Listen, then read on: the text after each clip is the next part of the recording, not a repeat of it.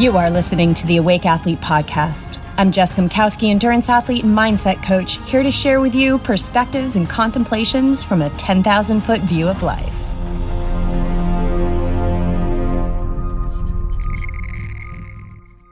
Hello, Awake Athlete community. Always so pumped to be back in the closet because when I go in the closet, it means I've been inspired to share. And I'm hot off the trails. I went for a trail run this morning. And I was at this point, I was on my favorite trail. I don't know what it's called. I call it the racetrack. And I love to run up it and I love to run down it. It's short. It's really not technical. And it's got all these little S curves. It's just super fun in both directions. And wow, isn't that the goal of life, right? Not that it's super fun, but that we let go of the preference or the limitation that I have to run down this trail and it's too hard to run up the trail. It's just, I've gotten to a point now where I love this trail either way. However I meet it, I just allow the direction to be there. The zooming out and the general piece of it is, I love this trail. So for me, it doesn't matter if I'm going up it or I'm coming down it. But today I was going up it. And today was one of those, it was one of those runs where the universe just throws you a bone and you're like, what, like that thing in my ankle or the plantar, what, like nothing's there, you know?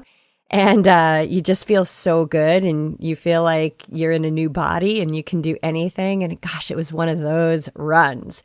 And we have to have both. We have to have the contrast. We really do. The contrast of the days where I go out there and I feel like the Tin Man. Those are oftentimes the bigger growth opportunities. So I'm on the trails today and I'm coming up my favorite trail and I get to this point where I can really see like other trails that are far away from me. The tree line's not high in this trail system at all.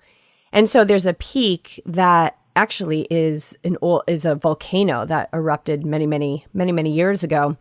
And one side is like super steep. And I just happened to just have a moment. I stopped. I paused my watch because God forbid, the clock is ticking when the pace is not happening. It slows everything down, right? Don't forget about how self-absorbed we are. And I just noticed like somebody was really power hiking up the steep side of the peak. Somebody was coming down the peak really, really slow. Somebody else was going up the peak and they were stopping to take a breather. Then I kind of glanced around at the lower trails and I saw some people walking and I saw some people running. They just looked like they were floating. And I realized like, gosh, isn't that life, right? Like we're all on our own schedule. We're all on our own journey and we all come into this world really pre-programmed to how we're going to navigate things. And it's about seeing where we are now. Like, where am I now on this journey and where do I want to go? And how often do we stop and say, where am I now and where do I want to go? And this ability to be aware of how we move through the world is everything to being able to overcome limiting belief systems, patterns that have become least action pathways, meaning it takes the least amount of effort for us to go down that road to, have that reaction or practice that behavior. And when we slow down and we become aware, we get to look at those things and we get to go into inquiry, right? Yoga is such a facilitator of curiosity. And geez, is the thing I'm doing actually really serving me? And I want to tie this in today with the yoga of food. I just feel like this is such a potent topic.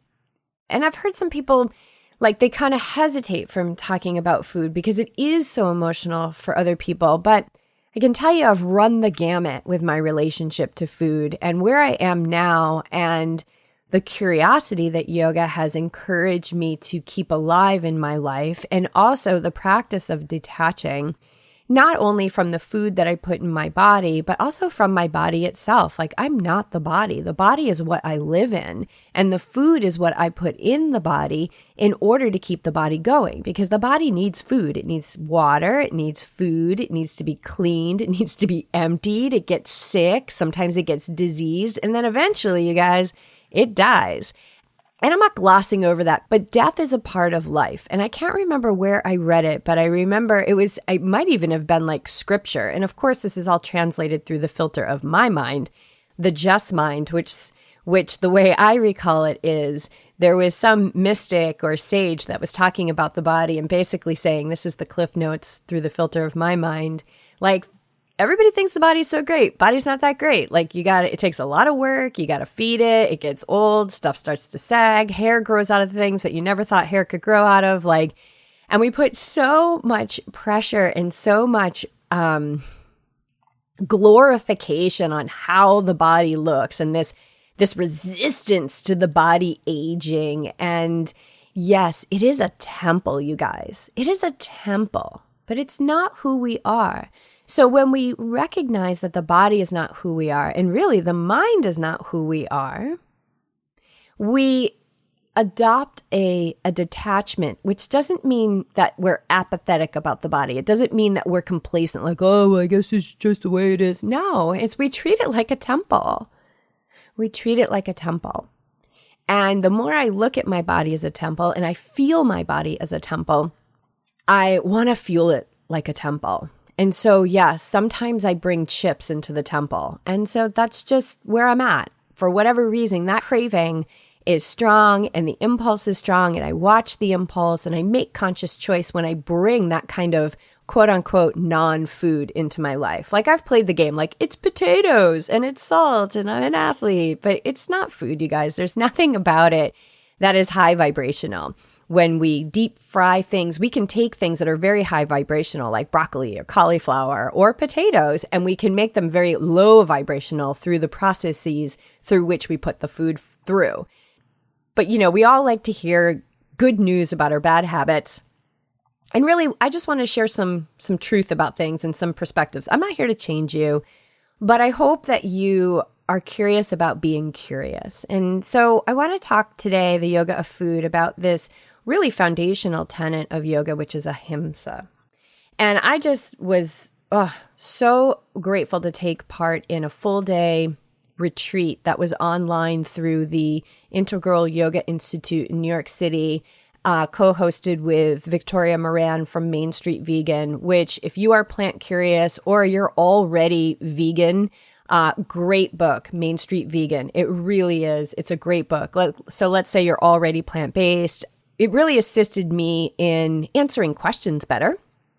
And then there's always something to learn. So I took so much away and there's great recipes in there. And then if you're plant curious, definitely check it out, because the whole thing about Main Street Vegan is, eating a plant-based diet, it's not elitist. It's for everyone on Main Street. And that was really her intention when she wrote the book. So Victoria presented, she was the first presenter at the event the other day, and she was talking about ahimsa and a vegan diet. And the way that she described it is, ahimsa is the development of a mental attitude in which hatred is replaced by love. Like, that's amazing, right? I have hated my body before. I have hated it. And that is very violent. And that was a very long time ago. And before I knew it was a temple. And now I know it's a temple, and I want that temple to shine. I just want it to shine. I want to love it. It's 49 years old. And so there, things are happening. But if you know a backstory on my meditation practice, one of the things that got me to go all in was the actual anti-aging benefits that we've seen, that it actually lengthens the end caps on your DNA. So it reverses aging. And hey, I don't care how you get to meditation. If it's because you want to become one with the universal mind or you don't want to age so fast, it doesn't matter. Just get to the cushion.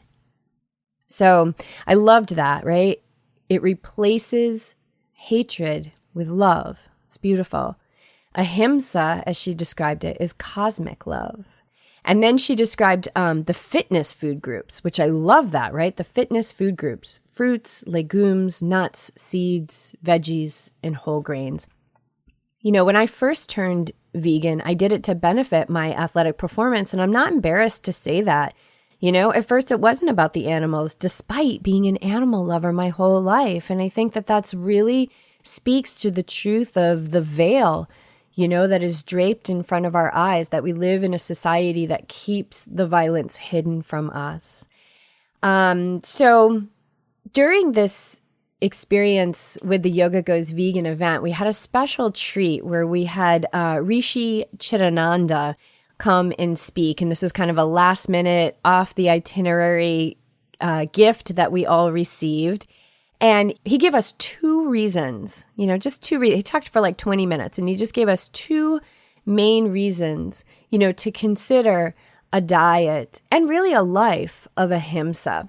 Ahimsa is about doing the least amount of harm in any given situation.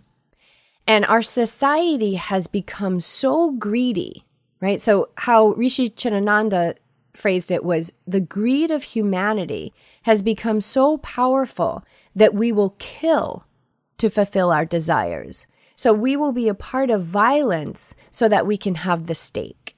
And to me, that is such a powerful statement, that our desires, my desire for those potato chips can be really, really strong. My desire for flank steak used to be strong. I had belief systems that were backing up that desire, saying that I needed that for what I was doing. But I don't have that desire anymore at all now that I have the knowledge, and also that I live in my plant-based temple, which feels better than it ever did when I was eating animal products. So the two reasons that Rishi Chidananda shared for considering a plant-based diet or moving in that direction is, number one, to be in service. We are here to be in service of others, to be in service of the good of all. And now don't forget, the good of all includes you. So we are in service of ourselves. We feed our temples high vibrational food so that we can be as healthy as we can possibly be to live our dharma in this life, to serve our purpose. When we eat a higher vibrational diet, we become higher vibrational beings. What we put in us becomes us. So he says in relation to the animals that the best way to be in service of animals is to not make them suffer. Really, really simple, right? To be in service. So reason number one. Reason number two that he gave was the frequencies of the meat. So, we're talking about beings that have central nervous systems that don't want to die. So I'll leave it at that. I'm not going to go into graphic detail. But they're fearful and they can sense it. And that fear is energy and it gets into the tissues, just like it does with us, you guys. When we experience trauma or conflict in our life, if we don't fully process it, if we don't give ourselves the chance to fully process it. And by the way, there's no elementary school class about processing feelings. Like nobody ever taught us how to do this stuff. And so we stuff it, and our tissues hold this stuff. It holds resentment, it holds frustration, it holds non-forgiveness, it holds non-loving thoughts, it holds all of these things. And that is a frequency of energy. And so that energy is also in the tissues of animals. The other thing is just 80% of antibiotics in this world are being pumped into animals who are being raised for slaughter, because the desires of humanity have become so powerful that we will kill to have a filet mignon. And those chemicals, they're getting into the atmosphere. Not only are they getting into the meat, but they're getting into the atmosphere. They're being absorbed. They're coming down in the rain, and they're everywhere. So the frequency of that meat has a lot of toxicity in it as well. So you can say, well, antibiotic-free, grass-fed, you can do all of that. Awesome. Where are you on the path? Where you are is perfect. It's perfect. Are you charging up the mountain? Are you stopping to get curious? Are you kind of fearful of the descent that you're making, letting go of the eggs or letting go of the things that you believe that you need? Wherever you are right on time. You are right on schedule. But the difference between being awake and not being awake is when you are awake, you're being curious about, is what I'm doing moving me in the direction of the person I want to be in the life that I want to live? And what do I want to do here while I'm on this earth? Because remember, death is a part of life. As I sit here, there are cells dying. As I ran on the trail this morning, perhaps I stepped and killed ants. we are causing harm all the time. So ahimsa is not nullifying death, but it's doing the least amount of harm in any given situation. Because just like Isaac Newton proved to us in Newton's third law that every action has an equal and opposite reaction, this is the same law as karma. And we must pay those karmic debts. We must pay them. So to hold an intention of ahimsa in your life is really a wonderful teammate on your path to self-realization, on your path to becoming even more awake, allowing that veil to thin, to reach enlightenment, which truly is, to be enlightened, is to see things as they are. It's not always about feeling good and being happy. No, there's a lot of suffering on this planet.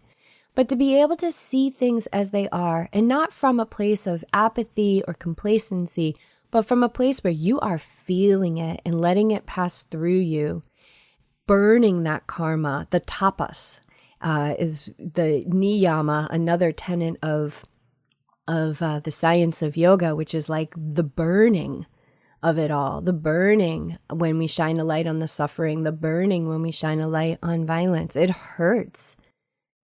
So where are we now, and where do we want to go? And is there anything that we're doing that's holding us back or limiting ourselves in going where we desire to go in this life? So, yeah, I mean, I turned vegan for athletic performance, and really at that time it wasn't vegan. It took me a long time to use that word, and I don't use that word to put myself in a box. I use it because it has meaning to me. It goes hand in hand with this intention of ahimsa. So what happened when I went plant-based was I was training for Ironman Lake Placid at the time. And so I had moments of being scared, you guys. I was so scared I wasn't getting what I needed, but I just kept going because it was on my heart to really give this a shot and be curious and see, if I could experience what I was reading from Brendan Brazier and Rich Roll and Scott Jurek and all of these really pioneers, athlete pioneers in this movement. And, what was happening was I was experiencing quicker recoveries. Overall, I was just bouncing from workout to workout with more sustained energy. But there was something else that was happening that I think is really potent to share with you guys. There was something deeper than the physical. It was something so profound, and at the same time, it was common sense. I was no longer angry. My frustration was subsiding. My fear was melting away. My suffering was lightening. And I realized that I was being freed as I was freeing others. I was no longer eating the dead flesh of an animal that wanted to live. And I was no longer a cog in the wheelhouse of violence. I was not eating the secretions of a mother's milk that were meant for her baby, and I was no longer taking part in the violation of another's right to live or to bond with their offspring. Oh, that one probably hit me the hardest. I was now a participant in freeing others from their shackles, bars, cages, and oppression. And I was learning more and more about the industries that I supported for decades, and nothing that I was finding felt normal, natural, or necessary. So what was happening, you guys, is that this stuff was getting kicked up. The stuff that was being held in my tissues that I was no longer contributing to was starting to kick up. And this happens when you start to change your cellular structure and the vibrational resonance of your being. I was experiencing bouts of intense grief, followed by deep journeys into self-forgiveness as the stillness of meditation allowed me to heal. And the absence of the violence in my diet, it was something that was notable, and I could not deny the effect that it was having in my life. So yoga has taught me many things, that have transformed my relationships with myself, how I move through the world. But at the base of it all, it's the principle of nonviolence that I believe an awake athlete is truly born from. And so it's seeing where we are. And if we're not okay with where we are, that's our first step on the journey. How do we become okay? And that doesn't mean happy and go lucky. It means, how do we become calm when we truly see how we're moving through the world? You might look at how you're moving through the world and feel very calm and very content. Okay, so what more can you do to feel more calm, more great, more high vibrational, be in service? You're in a great place. Let's expand that. Let's express that more. For me, when I saw how I was moving through the world and how I wanted to move through the world and who I wanted to be and what I wanted to stand for, there was a disconnect, and it was really, really hard to look at. But I felt it all, and so this experience is mine. Nonviolence has taught me to really meet people where they're at. I'm not angry if you're not vegan. I'm not. But I encourage you to look at, is it serving you? The answer might be yes. And the answer might be like, I've kind of been thinking about this.